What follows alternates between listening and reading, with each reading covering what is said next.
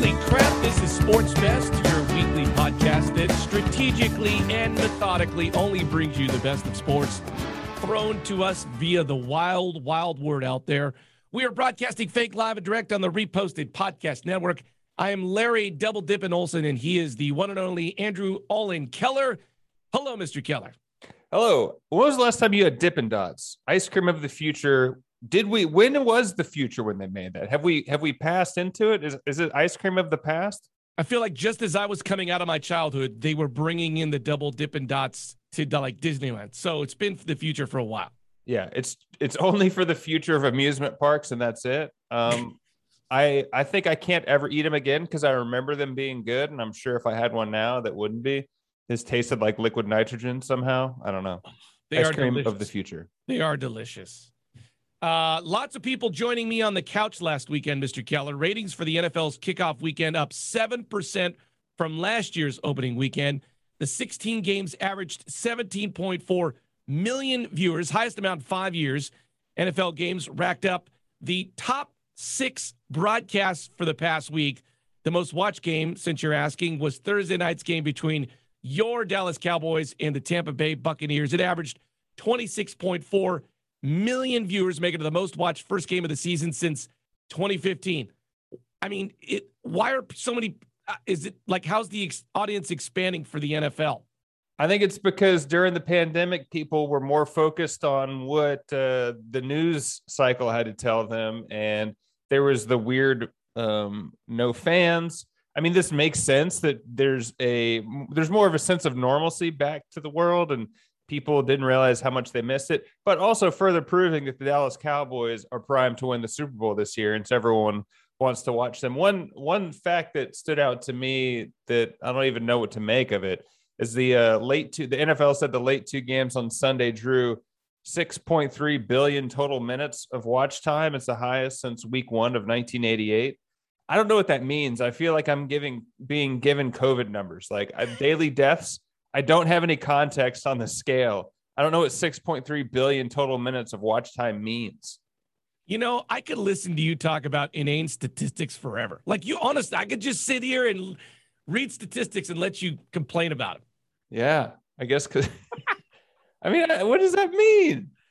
What does it mean? I don't know. I mean, I don't even understand 26.4 million viewers of the Dallas Cowboys. It's exciting. The NFL's back. People like it. Real quickly, once again, what's that? Is like there was a certain amount of minutes watched in a game, like so people don't normally watch the whole game. Probably that's kind of how YouTube views how YouTube tracks everything. You look at minutes retained. So if you have a video on YouTube, it'll show you the total minutes watched. Like if you have a 20-minute video that's been watched 8 times for 30 seconds, you have 4 minutes of watch time. So the 6.3 billion total minutes means that it doesn't mean anything. It means people tuned in and out, and they're just like counting up. People are making statistics work for however they want to, but I don't know. I can go on about that for the rest of the episode. I'm not going to. There is nothing I like more than jumping to conclusions after a week 1. There's nothing more. Like the only thing that might be better is in May declaring how many home runs a player is going to hit, because they're on track to hit 78 home runs this year. Anyway, after week 1, Fox News has released their power rankings coming into week 2. I guess this is probably helpful for pick'em leagues or for fantasy football, but coming in at number 1 is the Tampa Brady Buccaneers, followed out by KC, the LA Rams, Arizona with Kyler Murray, and then the Saints. None of this is really that surprising to me. Maybe the Saints, I'm not completely sold on with their new quarterback, but does this fall into line with what you're thinking? Well, the whole kind of deal is that nobody really plays their players in the preseason anymore. So we don't really have an idea what a team is until they play a game. Right. And then it's the first game, so everything's kind of new. So I still feel like we have really kind of no idea. The Buccaneers seem like the best team. Yeah, I mean, the returning Super Bowl champions, that's helpful. I think all their starters are returning. So, I mean, there's 16 more games. Yes. If there was any other year in the NFL, we would have a full season still left to go. We don't even know by game 1. Fox News, calm down. Listen, CBS, everybody's got their preseason or power rankings. Come on. We need I can content. feel that this show is just going to be me being worked up. I don't even know where it's going, but I'm already angry. Moving on to baseball, Brewers star Christian Yelich purchasing 10,000 tickets to an upcoming home series, giving them away for free. 29-year-olds buying the tickets in appreciation of the fans for next week's 4-game series against the second-place Cardinals. Don't cry for Yelich. He signed a 9-year, $215 million deal with the Brewers before the 2020 season. The first-place Brewers pretty much have locked up the NL Central. They'll play the Cardinals next week. Why don't I hear more stories about big-time athletes buying tickets and then giving them away? Well, the pessimist in me is like, what does this even mean? Are they selling it at face value? Is he going to StubHub and buying them over? Like, I'm sure he worked out some kind of deal that he's. What is the value of this? Even if he's paying full value, is he spending $500,000 on this? I don't know. I don't even know. How many did you take 3 grumpy pills this morning? You did take 3 grumpy pills. I only took 2. I take the 3rd one after we stop recording. I mean, it's great, but I want to know the full story of what are the Cardinals doing to give him a break? Like, he's not paying that, because I remember for the World Series when I lived in San Francisco and the Giants were in it, standing room only tickets were $500. Presumably St. Louis tickets aren't going for as much, but I want to know what he's paying. I don't want to know how many tickets he's giving away. Okay. You want some raw numbers. I want the data. But what's the motivation? Does he want to be beloved? He's saying thank you to the program for keeping him around. Who's getting these tickets? Hey, I don't want to break your grumpy streak here, but I don't know what the interest on $215 million is, but he's finding the money for this ticket binge in his couch cushions, bro. Let him just do a nice thing, all right? All right. It is a nice thing. The show is called Sports Best, for God's sake. So let's just focus on that. If you want to get a freebie ticket, just head over to stlouiscardinals.com/ I don't know how much that cost, and get yourself a free ticket. So staying in baseball, the Orioles and the Yankees were playing earlier this week, and I feel like the Orioles this season have some of the strangest stories that's popping up around them. But anyway, there was about to have a storm blew in, and all the grounds crew, I counted about 15 were lined up, and the umpire goes over and throws them out. And this is what it sounded like if you were watching on TV.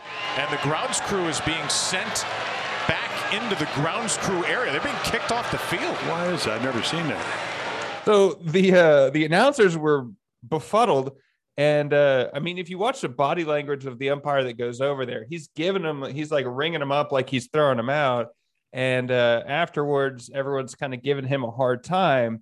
And it turns out the umpire was actually Shaggy. And this is what he had to say. But she got me on the counter.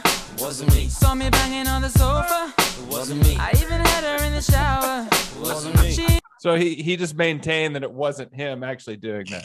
This is a fun story. It ended up raining, but the game still continued. Do you have a take on this?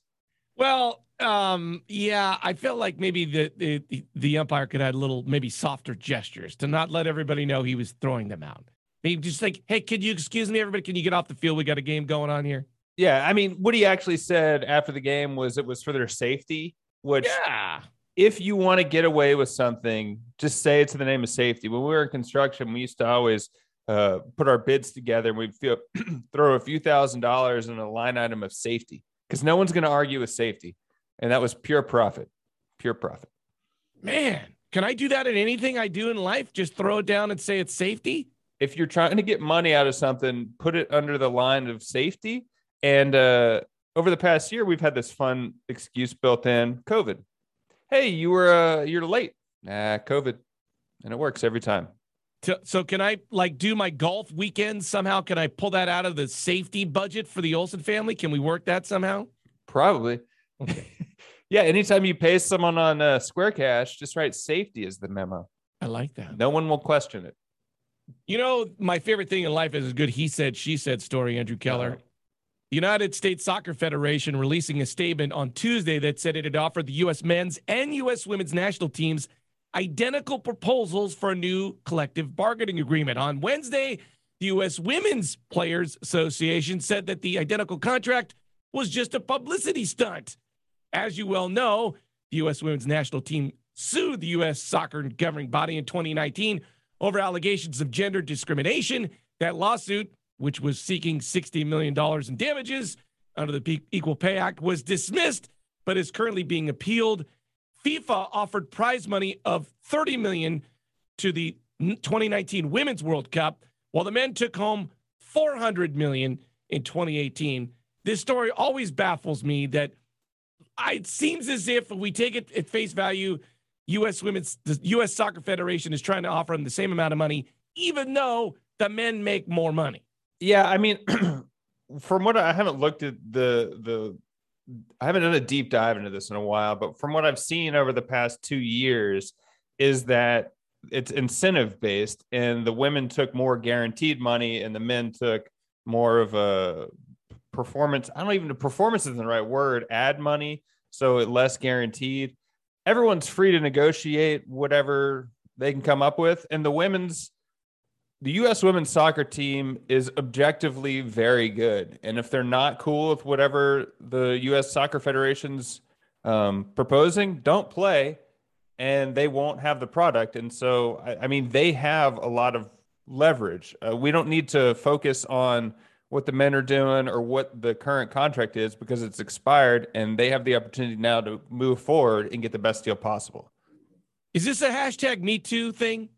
I don't think it's a Me Too thing. Okay. I think that's more sexual assault. But also with them coming out saying that it was a publicity stunt, that they offered the exact same contract, is going to social media a publicity stunt to get more support in the women's side? Like, no one's coming out a saint in this. Like, you need to protect your own interest. And so I see the women's Alex Morgan, I think is the head of the team, or she's a spokesman, and she's doing the right thing for her interest and their interest. And this is how negotiations go. It's not a fairness thing. It's who's paying you and your team come to an agreement. It doesn't matter what other people are doing.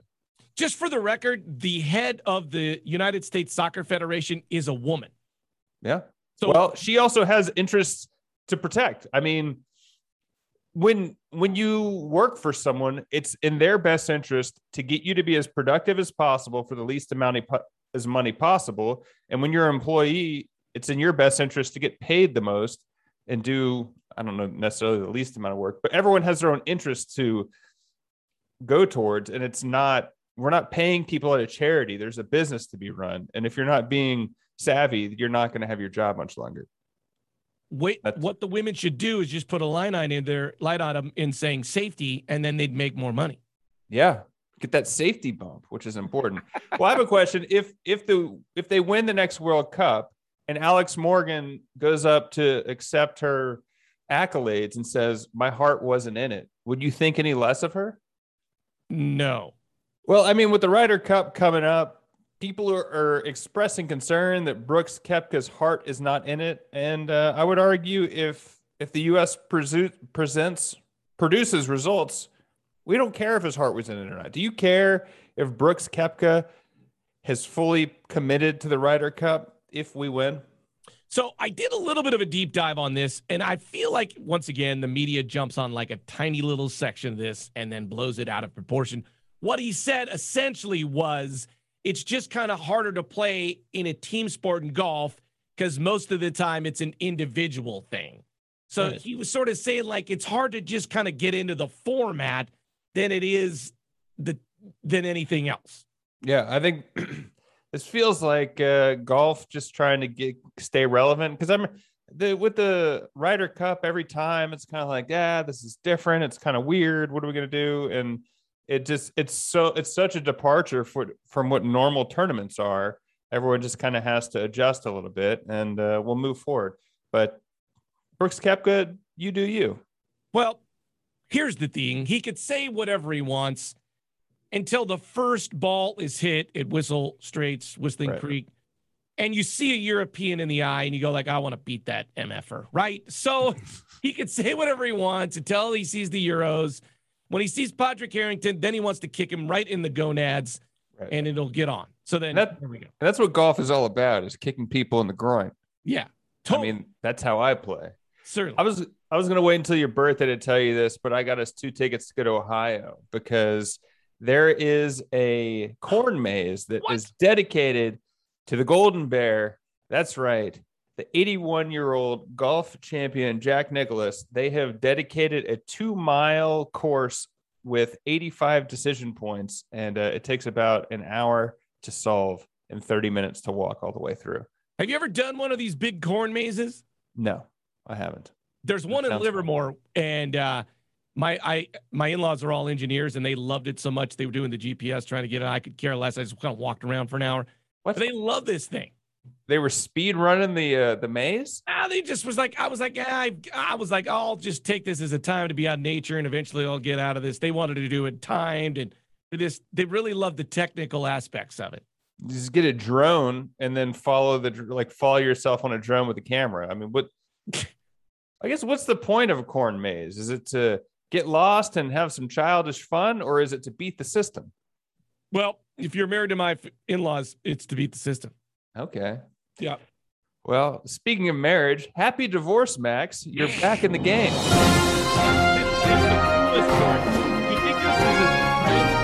Or do you think like this is random? I couldn't hear you from the awesome intro sound. What'd you say? I just love this story so much.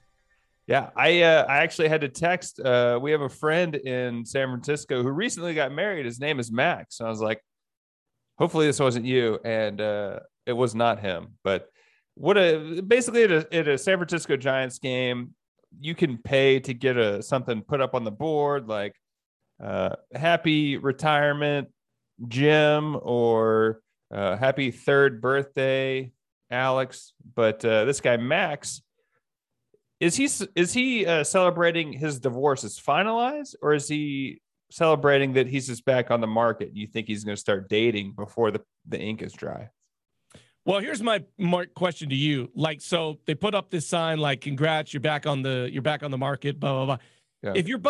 If one of your friends got divorced and a bunch of his buddies got together and said like, "Hey, we're going to kick in and get this thing on the drill," what would be your DMARC? Would you pay $50 for that? Would you pay like what would be the most you'd spend to celebrate your friend's divorce and back in the field? I mean, I guess it kind of depends on the situation. It depends on if they might not even think it's funny. Well, let's just say this would work for a person's personality of someone, a friend of yours. $100. You would spend $100. Damn, I'd say 25 is the most I'd do that for. That's fine. I'll go a long way for the joke. I don't need the money.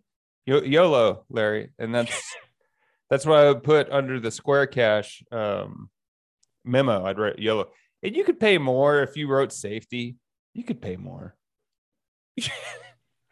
So, here's what I'll say. I feel like you started off very grumpy. Then we worked through some of those issues, and then I feel like you found your inner chi as we worked through Sports Pest today. I did. Yeah. I actually don't see a therapist anymore. I used to. We started doing a podcast and I just worked it all. I work it out on air. And so I save money there. And maybe that's why I have enough money to pay for $100 happy divorce messages. And I feel like I found a way to work safety into my men's golf weekends, in that I'll tell my wife, if I'm going to blow a gasket and kill someone in our family, if I don't get away, and that's a safety feature. So I feel like I worked it out. It's a safety issue. I mean, that's how they got you to take your shoes off at the airport after 9/11. It's because of safety. All the big changes in the world have come because of safety. Would you pay more or less for skywriting? I know you got $25 on the Jumbotron, but if we spend a day at the beach and we got a skywriter, would that number go up? I feel like spite messages, my limit is $25. I feel like that's right there. That's all right. Good to know. He is Andrew Keller. He is no longer grumpy. We worked him out. I am Larry Boom Olson. We will see you on the next episode of Sports Pest.